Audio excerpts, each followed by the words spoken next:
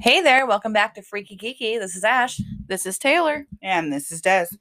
And today we are bringing you a super depressing case. We love that. Right.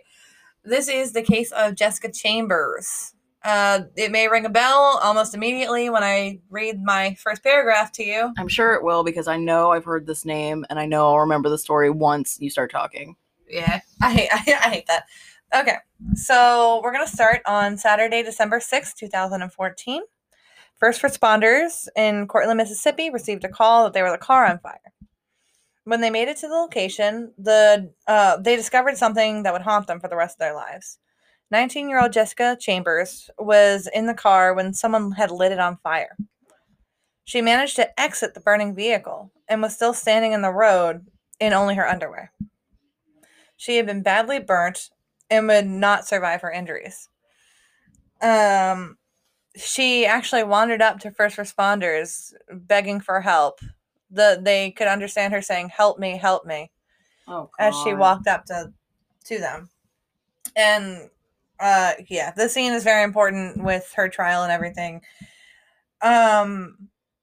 So two men had discovered the car on fire off a rural road and had called it in just after 8 p.m. They had given her an old army blanket to cover herself with. First responder asked, first, obviously they were like, "What is your name?" She told them Jessica Chambers. And the thing about this is, I didn't write down the population, but I think it's under 2,000 people. So this is a town where everybody knows each other. So when they said Jessica Chambers, the first responders immediately knew who she was. Oh, God. So when they asked, "Who did this to you?" she said something that sounded like Eric or Derek. Eric or Derek. And this is actually going to be really important for later. Because, I mean, for one thing, how spectacular is it to, come up on the side of a murder victim where they're actually able to tell you the name of the perpetrator? Mm-hmm. So she had only lived 6 hours after first responders arrived, and she had second and third degree burns on 93% of her body. Oh my God, dude. Yeah. I have it later in my notes, but I guess I'll just leave it there. But no, I'm gonna say it. So they eventually, when they were investigating, they found out that someone had actually poured gasoline down her throat to the point that it came out of her nose. Oh God, no. And then lit her on fire. What the fuck? This person was sadistic as hell. Inside the car. This is, oh my God, no. No, thank you. Late trigger warning? Sorry about it. Yeah, okay, there it is. I lied. So Jessica was from the small town of Cortland, Mississippi. It has a population of about 500. Okay. So, yeah, I overestimated. That's a small-ass town. Jessica was an athletic child. She played softball at 12 until she made it onto the high school cheerleading squad. Which is actually, all of her pictures are her senior portraits that you see floating around, which is probably what's going to end up on the Instagram. Because she was so pretty. And I think this case really hit me because, I don't know what it is about Jessica, but she just reminds me of someone that I would know. Does that make sense? Yeah. I almost want you to pull up the picture so you can look at her. I mean, I can. That's not a problem. Yeah, pull this up. I don't know if she reminds me of someone I know, or, I mean, has nothing to do with, oh God, burns. But, I mean, people listening at home could also look her up. But, doesn't she just remind you of someone that you would go to high school with? Yes. She also really looks like Leah Messer from fucking Teen Mom. Maybe that's it. I don't know. She does. She looks like Leah Messer. I never watched Teen Mom, though. She kind of does. But anyway, she's just, she looks like that, small town girl, sweet. You'd go to high school with her. Yeah. Yeah, just looking at her pictures is just chilling. And her poor mother reminds me of actually one of my friend's mothers. But anyway, she was born on February 2nd, 1995, to Ben and Lisa Chambers. They divorced when she was 3 years old, but they had a healthy relationship, and her dad actually moved just down the street. They were always involved with their children. It wasn't a crazy custody, Right. Everything was chill.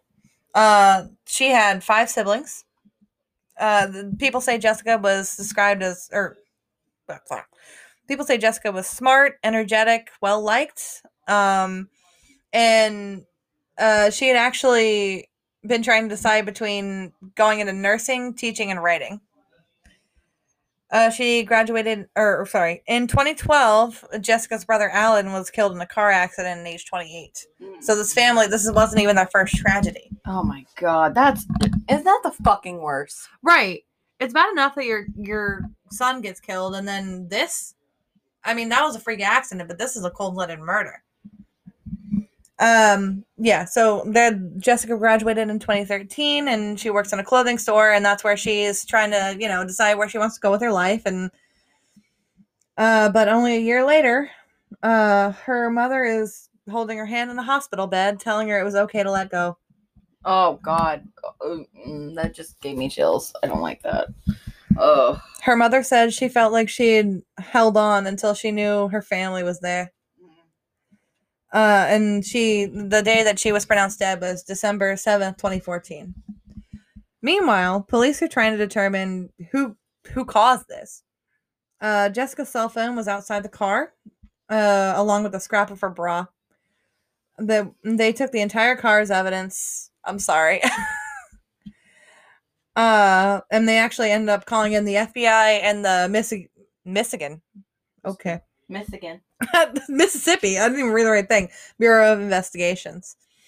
The first sign of the origin of the fire was found on Jessica. The burn patterns show that she had been splattered with the gasoline.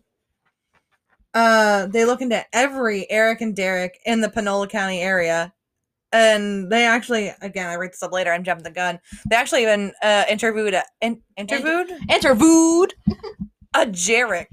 Jarek, okay. Yep, that's the name. Jessica's keys were found by a man named Jerry King, who was pushing his child in a stroller. He found them in a ditch a quarter of a mile from the crime scene. They had a keychain from her dad's car shop that he owns. Well, they tried to find where she was that day. They said Jessica left that morning with a friend named Keisha. She came home around 2, took a nap. Around 4:25, her phone rings and she tells her mom that she's going to M&M Quick Shop, which is a gas station nearby.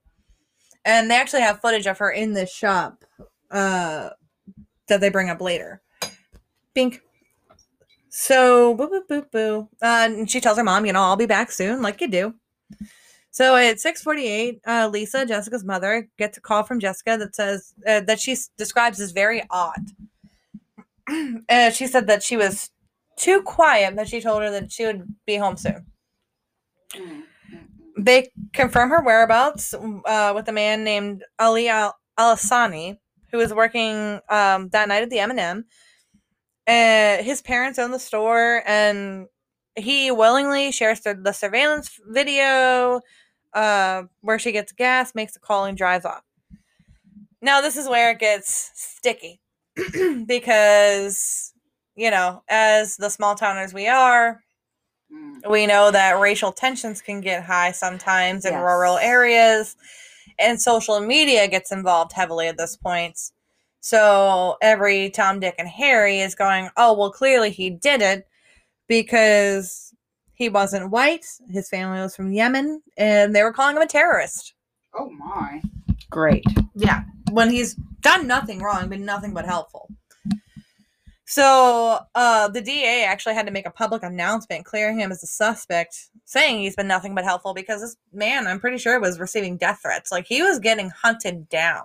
Why is that so common? It's way too common. Like, as soon as people think, oh, well, he did it, let's just, threaten to kill them, because that's going to help anything. Well, like, that's also the thing with the Elisa Lam case, when everyone on the internet was, like, blaming that Mexican death metal singer, and he was, like, got death threats and, like, everything, and he was clearly cleared as a suspect. And is still, like, to this day, terrified of things. Yeah. I watched the documentary finally. Yeah, and, like, that's the whole thing. I was like, I bet this guy, like, I don't know how the story's going to completely unfold yet, but it's like, that leaves such a mark. Like, I don't even know what I would do if I was ever accused of something like that. Well, I mean, truly, and just because you were there to give information, because you were at a shift, like on a shift at work. Yeah. Well, that's the only thing he did wrong. He was in a place where someone who was murdered was. Well, and like that's the whole thing is like me and Ash could even attest to this because we were the witness of a crime. Oh yeah. Years ago, 7 years ago, something like that. Like 2015, I think. Yeah, years ago, and dude, like we, because we were witnesses, we had to like give our like testimony or whatever, like give more than once. We went into the station. We had a private investigator come to us, and that's the whole fucking thing about it is like they made us feel like we were somehow at fault, even though all we did we were in a park when hanging out, like listening to music and like Lindsay Sterling and hula hooping. Yes, yeah, listening to Lindsay Sterling and hula hooping, and just happened to witness these teenagers fighting, and somebody got stabbed. You know, I'm still anxious when I listen to Lindsay Sterling. Oh my god, I can't even like. It comes on my phone sometimes. I'm like, nope, next, nope. Because I'm saying like. You get pinpointed and they make you feel like you're crazy just for being in the wrong place at the wrong time. Luckily, we're white women. Yeah. I mean, honestly, like, truly, that is what got us, because we would have probably been pegged as involved if we were... Yeah, because all we did was sitting there, and the next thing you know, these teenagers are beating the shit out of each other, and somebody's like, I stabbed him, and we're like, what the fuck? Like... That's a good story to tell when we finally break down and tell our true stories on an episode. Oh my God. Anyway... yeah, so homeboy was cleared. Everything was fine. And then investigators tracked down Keisha. That's a word that I can't read. Clath? Sure. Sorry, Keisha. She says they picked up a young black man named Quentin, drove around town, that she and Jessica just smoked a blunt, dropped him off. Quentin and his mother live across from the M&M convenience store. Unfortunately for Quentin, he has a criminal background. Jesus Christ Almighty. Criminal background. Which is mainly burglaries, things of that nature. But he was actually let out early, I'm assuming for good behavior. So Quentin and Jessica had met 2 weeks before this. When investigators go to talk to Quentin, he gives the same story, that he was dropped off around 11 a.m. Investigators ask about any Erics or Derricks that they may know, and Quentin says he knows a man named Derek Holmes, and that he's been, quote, pretty strange with Jessica lately. Holmes has a record for exploitation of a minor, and he's a registered sex offender, and has a supposed thing for Jessica, and he would always bug her in the store. However, Derek Holmes has an alibi that he was at home rubbing his mother's feet. What a fucking alibi. Jesus. Well, the kicker is his mom has diabetes, so, she has a foot thing. That's true. So, and police confirm with his mother and his brothers that he was, in fact, home rubbing his mother's feet like he did every night. Damn. So, yeah, this is where I say they continue rounding up Erics and Derricks and Jarek. But every single one of them was black. Oh, my. Oh. So, the internet has a field day, and this ends up causing a racial rift in the town. Unfortunately, things really haven't gotten any better since 2014, so we know all about how these things are going down in this day and age. Yep. Hopefully one day this ages badly and it'll be fine, but anyway, all of the Erics and Derricks and the singular Jarek that were interviewed were all cleared. Oh my god, I saw Jay and I was like, Jarek? Jessica's cell came back with call logs when they investigated, and they didn't find a single Eric or Derek number saved as a contact. I'm so sorry. Well, I would like to admit at this point, this is exactly where I was trying to write notes off of a documentary, which is really good. It was an ID documentary. If you search Jessica Chambers on Discovery Plus, you will find it. These are where my notes mostly came from, and I was drinking, so bear with me. Oh my. All right, so Jessica, yeah. No Eric's or Derek's on her phone. However, they did find that Quentin and Jessica had been texting for about a week, and the text started turning sexual in nature. Ugh. He sent her a message that said, "I'm horny," and she responded, "Oh lordy," which what bitch hasn't done? I mean, when I was single, I used to get messages like that all the time and be like, okay, like, what do you want me to do for you? Yeah, I don't, yeah. I think we've all gotten that shit where we're just like, okay, good for you, buddy. Like, what do you expect me to do about that? Like, Right. For real. So, yeah, that's the kind of picture we're painting for Quentin right now. The same number Jessica called from the M&M just happened to belong to Quentin Tellis. And he never told the police that she called him that night. No, of course he didn't. He just thought it didn't matter. So investigators go back. Didn't matter. She was fucking dead. Yeah. So investigators go back to Quentin, where he implies that they've had sex before. The kicker here is, he was like, oh yeah, we had sex in her car. We had to put the seat back so we could have sex. Oh, no. Guess how the fuck her car was found? Shut the fuck up. With the passenger seat leaned back. Oh, my. Okay. Okay. He said they had sex a week earlier, but not that night. Why would she leave her seat leaned back that long? Because God knows, if that was me, I'd be like, no, put that bitch up or as soon as you zip up your pants. Like, right, that's what you do! There's no reason. Like, did he just have sex in the car and just, like, lay back in the passenger seat till she took him home? No. Right, night-night. So he accidentally shows police a gasoline canister when they're investigating the home. Come on. Because they wanted to see how he got around, which he drove around a dirt bike. So when he goes to show them the dirt bike, they find the gas canister in his shed. Oh my God, what an idiot. He still maintained that he hadn't seen her since earlier that day, and he said he was in a nearby town called Batesville, which is about 10 minutes away, buying a money card to send to his girlfriend in Louisiana around 8 p.m. when, her estimated time of death was. Mm-hmm. That's a good look. Ain't it? Mm. Yeah, I'm fucking this bitch, but I got a girlfriend. Yeah, for real. I bet she was just fucking thrilled. Right. Could you imagine? So, okay, where was I? Ba-ba-ba-bum. So he's in Batesville buying this money card to send to his girlfriend so she can visit, by the way. Yeah. Oh my God. This guy is a fucking winner. Truly. Even if he's not a murderer, he's still a douche. Oh my God. So then he returns to Cortland and hears about Jessica, right? Well, does he call her? No. Instead, would you like to know what he does? He deletes her contact information from his phone. Because she's already dead. He's not getting any, right? That's not suspicious. That's fucked, bro. So, yeah. And when they were like, why'd you delete her number, bud? He goes, well, she wasn't around anymore. Yeah! You're what? Casual. I'm not getting laid anymore. I'm just gonna delete her number. Yeah, why do I need it? It's fine. So they go to check out his quote-unquote alibi, and surveillance shows him buying a card around, like a debit card around 8:26, 15 minutes away from the crime scene.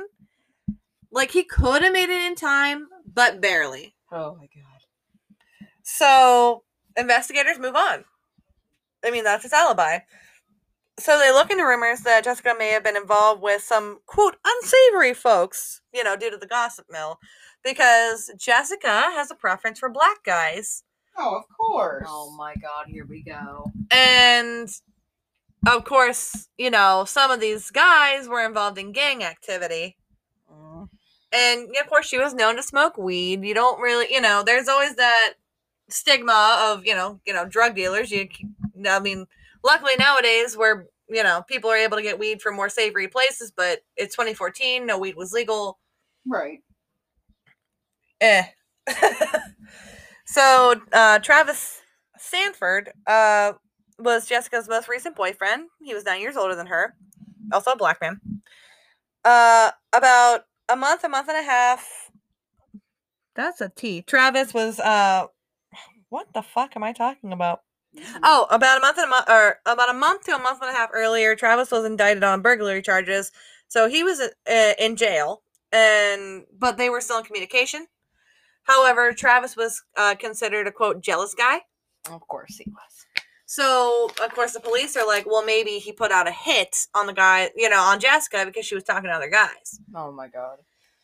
So then they're like, oh my god, is this gang affiliated? Like, how is this going on? But when they interviewed him, they ruled him out as a suspect. For 6 months, her case started to go cold until cell data came back, and they were really starting to look at it. So they pulled both Jessica and Quentin's cell data, which showed that Quentin was in Batesville at the same time as Jessica. So somehow Quentin ends up in jail for fraud in Louisiana. Oh my god. Okay. In the middle of this investigation. Oh, that's right. Okay. I know what's going on now. So at some point he skips and he goes out to Louisiana for, his quote unquote girlfriend, fiance, whatever the fuck he claimed to have over there. And ends up in jail for fraud. So of course, they go knocking on his door again, and he says, he didn't, claims he didn't jare until they say your phone did? What? Go. Okay. Oh, yeah. Okay. Sorry, I'm trying to read my notes. This is going to be fun for all of us. He says he was nowhere near her until they were like, okay, but your phone records. He was like, okay, well, let me change my story. Oh, of course he did. So when he caves, he said he was with a man called Big Mike until around 6 p.m. He did go to see Jessica at Taco Bell, and he gives her a joint, or he gives her, $10 and a little bag of weed, and he goes back to Cortland to hang out. So Big Mike drops him off at home until he left to go get the debit card, like the money card. So, and he swore on his mother. He said, I swear on my mama, that's where I am. Fucking bastard. Always means you're lying. Right? So anyway, the police just tracked down Big Mike, and Big Mike's like, that's impossible. I was in Nashville at a Tennessee Titans game with my truck. And they track it down. Sure the fuck enough, that's exactly where he was. So why the fuck he decided to involve Big Mike is beyond me. Because he wasn't lying for him. So they go back and they confront Quentin, and he's like, okay, I was with Jessica, and we went back to my house. We smoked some weed in her car behind the house, and she left a little after 7 o'clock. So their phone pings match from 5:20 to 7:30. And when they tell him, like, no, you were definitely with her for half an hour later, he just jumps up and loses his shit. Oh my god, okay.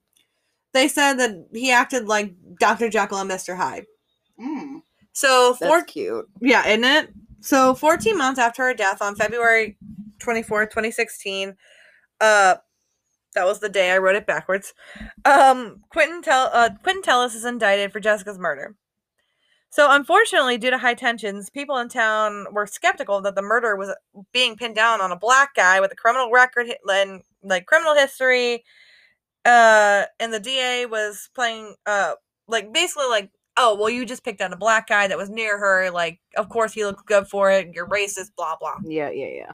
Which does happen. It does. But when the DA is really playing it close to the vest here, not giving out information, so it does look bad to the public because you don't want the public knowing personal details of the murder investigation. No, because it's going to throw it off. It's going to cause problems. So, they found there were no murder weapons, there were no real witnesses.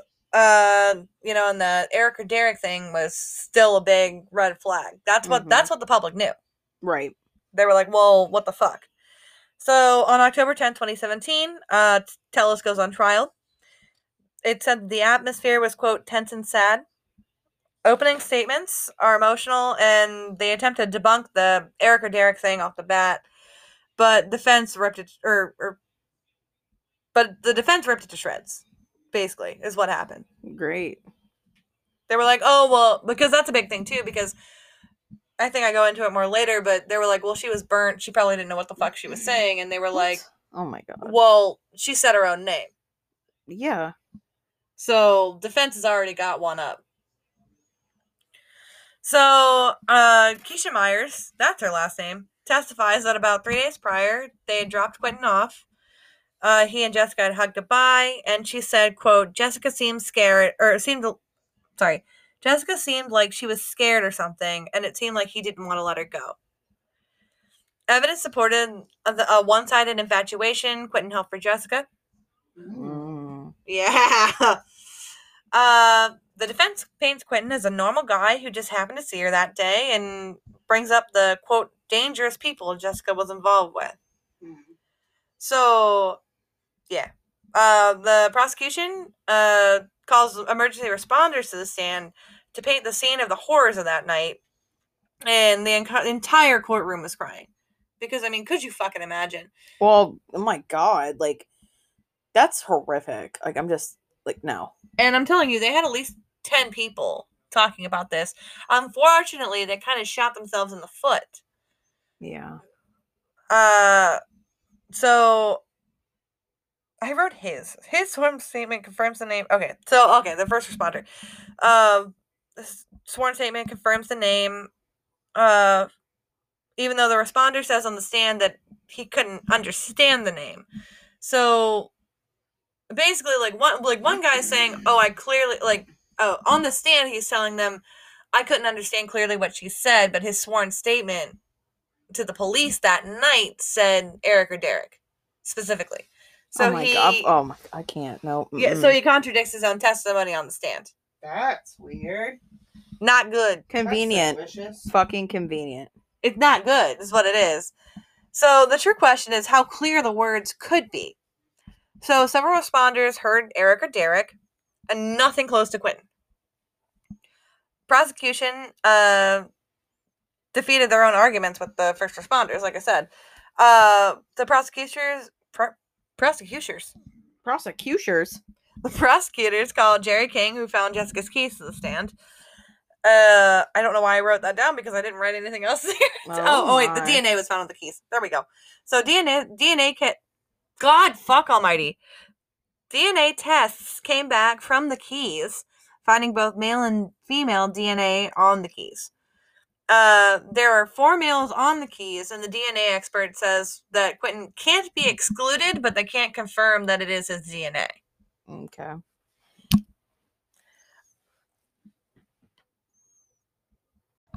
So they also say that they can't definitively tell how long the DNA has been on the keys either. Okay.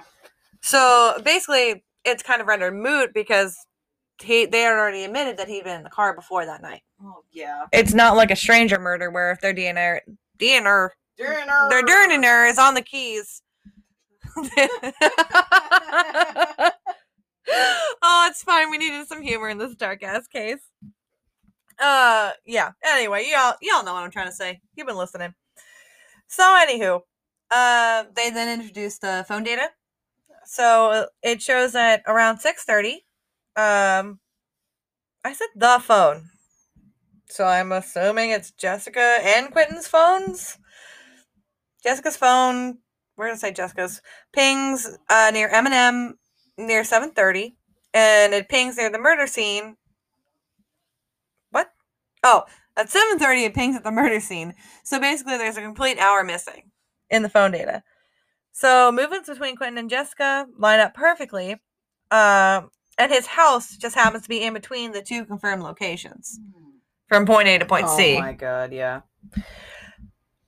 So there's a 3-minute window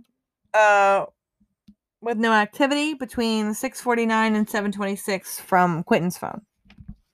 So basically, I mean, truly all it goes down to is Jessica had better service.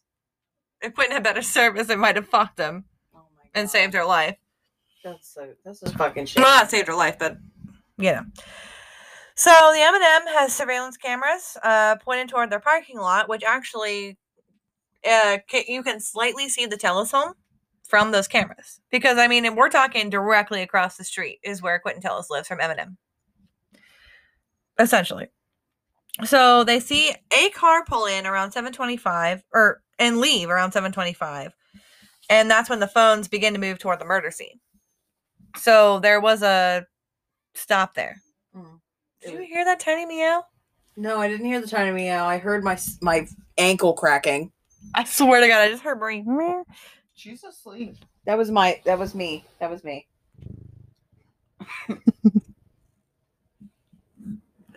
Okay, anyway, I'm leaving that in. Enjoy the cat purse to make it better.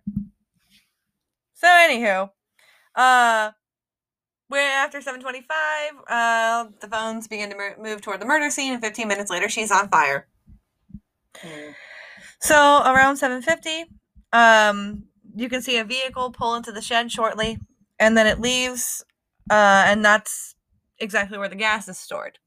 So the theory is, something happened. He went back for the gas. Why would he go back for the gas? I don't know. That's what I'm assuming anyway, because Jessica's car was the one that was burnt. So maybe he followed her, went back for the gas. Who the fuck knows? I don't know if they were together. I don't know if he walked back. He's just a fucked up individual, period. Because he only has a dirt bike, so how is he getting to and from? True. Anyway, I tried to draw a little map, too, of the points, and I don't know how I thought I was going to describe that with just words, but anyway. So basically, the theory is that he went back, set the car and Jessica on fire, and then leaves for the debit card. So essentially that he somehow incapacitated her in the car, panicked, thought he killed her, and then went back to burn the body. Jesus but she Christ. Was still alive. Oh my God. Now, mind you, the prosecution's like, just so you know, you remember, he erased her phone number almost immediately after she died. And all the messages as well. He didn't have any history of them on his phone whatsoever. That's worse. Mm-hmm. They can still find that shit, though. Yeah, and I'm pretty sure they did. Maria, what the fuck are you doing? She's licking the couch.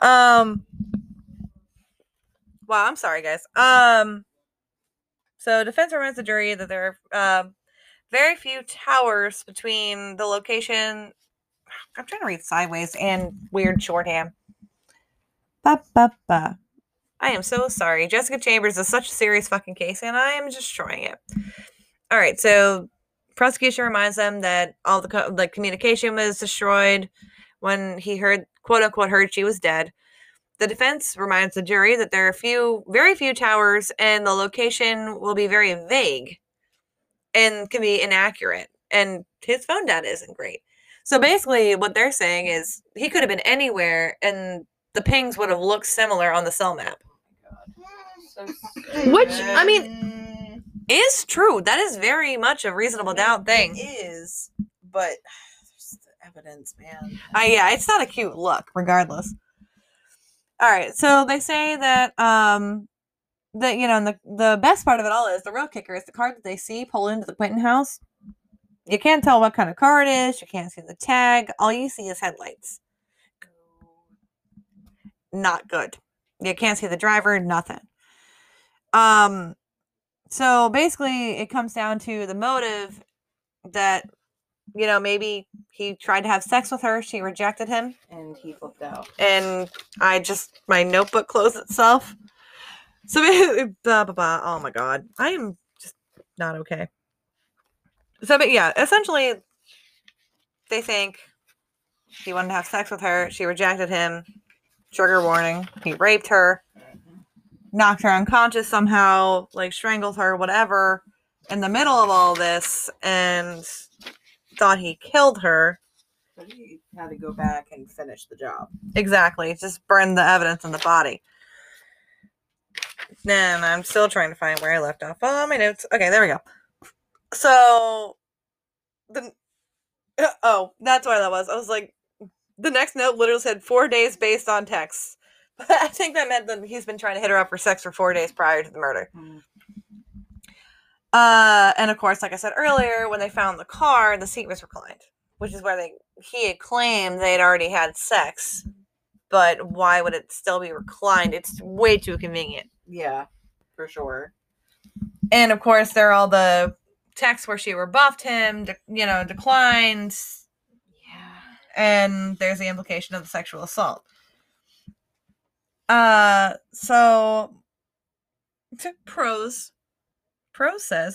prosecution says Quentin assaulted her and assumed that he injured her, possibly killed her, set fire to the car to clean up the mess. Mind you, there was no rape kit performed on Jessica, which really could have been,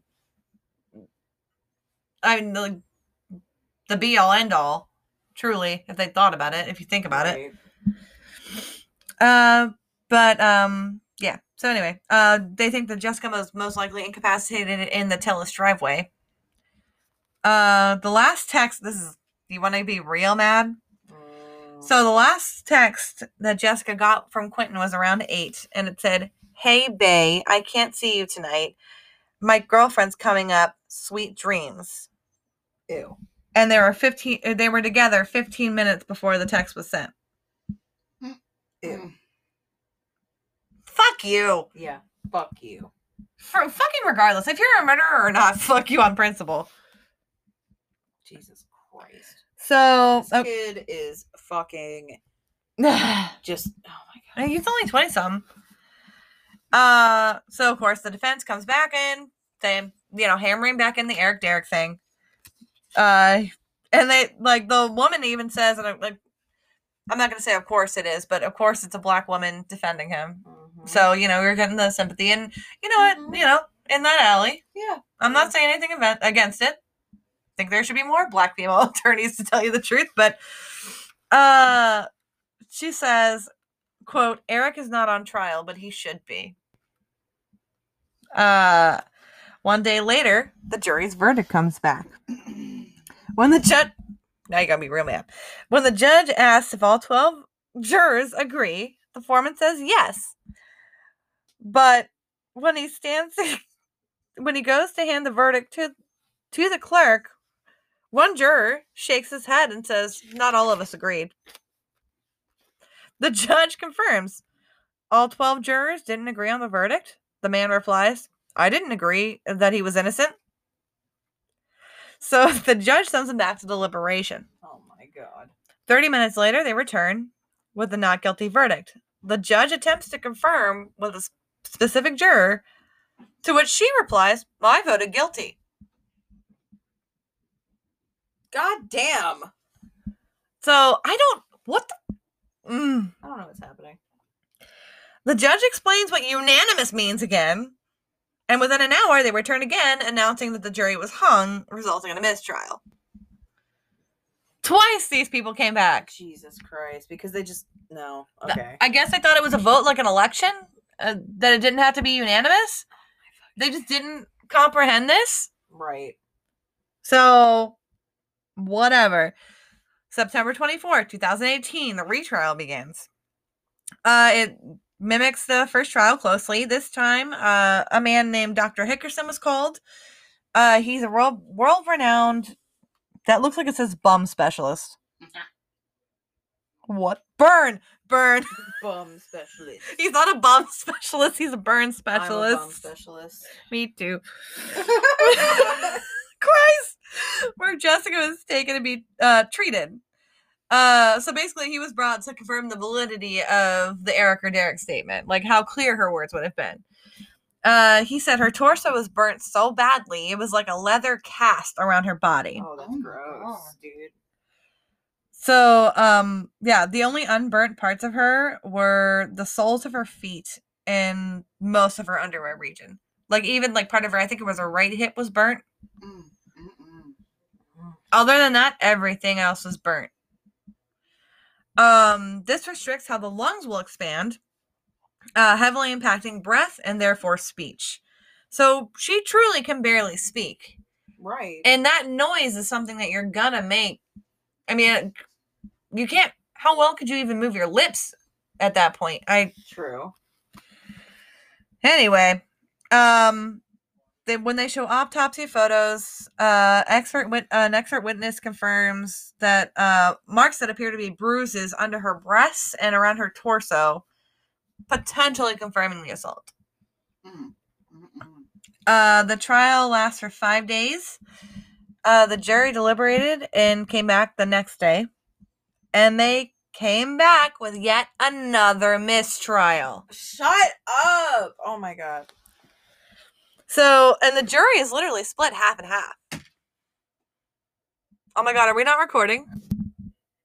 Hold on. Hit stop. Oh, okay, okay. Oh my god. Oh my god. Oh my god, oh my god. We panicked for just a hot second. Oh boy, the computer fell asleep. Okay. So, yet another fucking mistrial. And it doesn't stop here, folks. No. So soon after Quentin is quote unquote allowed to go to Louisiana. Would you like to know why? Oh, here we go. What is it? He's part of another extradition and another murder case of another woman. Shut up. So in this case, an apartment manager got a call about a strange smell, and he lets himself into the scene of a struggle, especially in the bedroom. He finds the body of a young woman who was repeatedly stabbed in an advanced state of decomposition. She's identified as 34-year-old Ming-Chan Xiao, also known as Mandy. She was an exchange student from Taiwan, and she had been dead about 10 days before her body was found. Oh my god. On July 29th, 2015, she was stabbed about over 30 times in the chest and upper body. Oh my god. And the only evidence they initially find is a Walmart pharmacy receipt dated 7/28 and July 28th. I'm a professional. And there's a surveillance video of Mandy leaving the Walmart and getting into a black Chevy Impala with a youngish black man, sorry. And the prescription was for painkillers, and the video clearly shows her giving the medication to the man. Financial records show someone is using her debit card at an ATM. Surveillance shows the man from the car. They run the plates, and guess who the fuck it belongs to? Quentin goddamn Tellis. Of course it does. So Quentin had come to Monroe recently after Jessica's homicide to be near his fiance, who happened to live in Mandy's neighborhood. So Mandy wasn't even the girl he was fucking dating. He had been a suspect in the murder, but they had only charged him for the unauthorized use of a debit card, which got him 10 years in prison. No physical evidence linked Quentin to inside the apartment until someone came forward saying he was a friend. Saying he has a friend who admitted that he killed Mandy. Basically, the anonymous friend of Quentin says that he told him one night that Quentin had tortured Mandy for her PIN number, and eventually admits that it came from the horse's mouth, which was enough to indict him. Right. But they decide to delay the trial until after Jessica's trial is over. In June 2019, Tellis pleads not guilty to second-degree murder for Mandy. Police ended up finding tennis shoes that they believe belonged to Tellis, which were spray painted white with dark stains underneath that they thought was blood. Oh, great. Lovely. Quentin didn't work, but stayed home and watched her son. But okay, I'm assuming that means the fiance's son. Sorry. But he wasn't doing that. He was hanging out with his cousin, Eric Hill. Oh, God. Here we fucking go. The loop. So his statement to police first implicated Curtis Lemons, who he picked out of a lineup but refused to sign off on. And when he was showed another lineup, he was shown another lineup, but Quentin declined knowing anyone in the lineup. So Eric Hill told the police that he was told that Mandy was stabbed / sliced in various places to inflict pain, but not all wounds were meant to kill her, which is something only the killer would know. Right. Lemons is investigated, but he's cleared. when police told Hill that they know he was Quentin's cousin, he changed his story. He said he wanted to frame Lemons. Hill said that he and Quentin were telling her quote unquote, or were telling quote unquote war stories. What? Of their criminal past. Oh, that's just great. When he said he had stabbed a woman, beating her to death, and stealing her information. What the fuck? The real kicker here is, though, there are also rumors that perhaps Quentin used his cousin's name with Jessica. Could Tellis, like Quentin Tellis, be Eric Hill? Oh, God. Or vice versa. Yeah, that makes it... Yeah. So there's the possibility. In March 2019, Jessica's then boyfriend, Travis Stanford, 35, was shot to death. Jesus. Yeah, it's not fucking over, folks. It's never fucking over. It's never over. So, so he was the one that was incarcerated with the alibi, just so you know. Right. Reports say the suspect had been in the home with Sanford and his current girlfriend when shot with a shotgun. There were 2 young children in the home. Apparently, they've been playing a game of dice when Sanford was shot, over $700 in the game itself.